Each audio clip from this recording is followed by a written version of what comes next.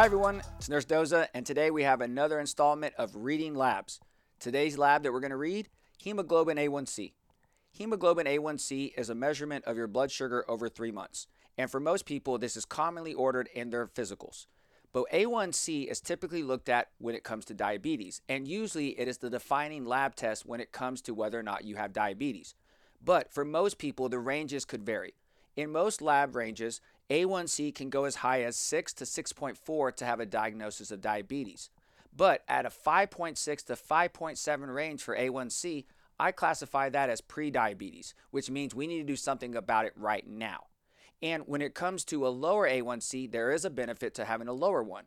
If your A1C is anywhere from 4.8 to about 5.2, you're in a very healthy range to protect yourself in the long run against things like diabetes, heart disease, and even vascular dementia.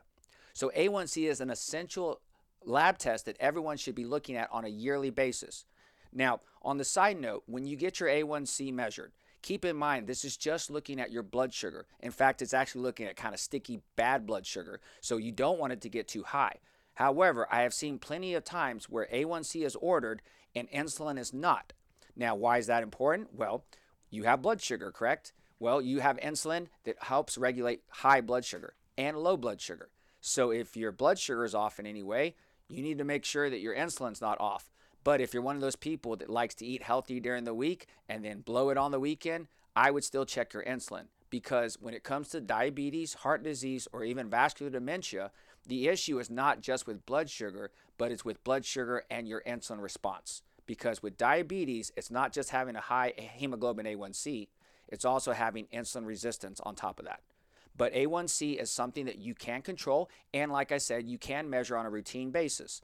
You can lower this number. Most diabetic medications will lower this, and we'll see if there's maybe a 10th or a 20th of a point change when it comes to whether or not that medication was effective.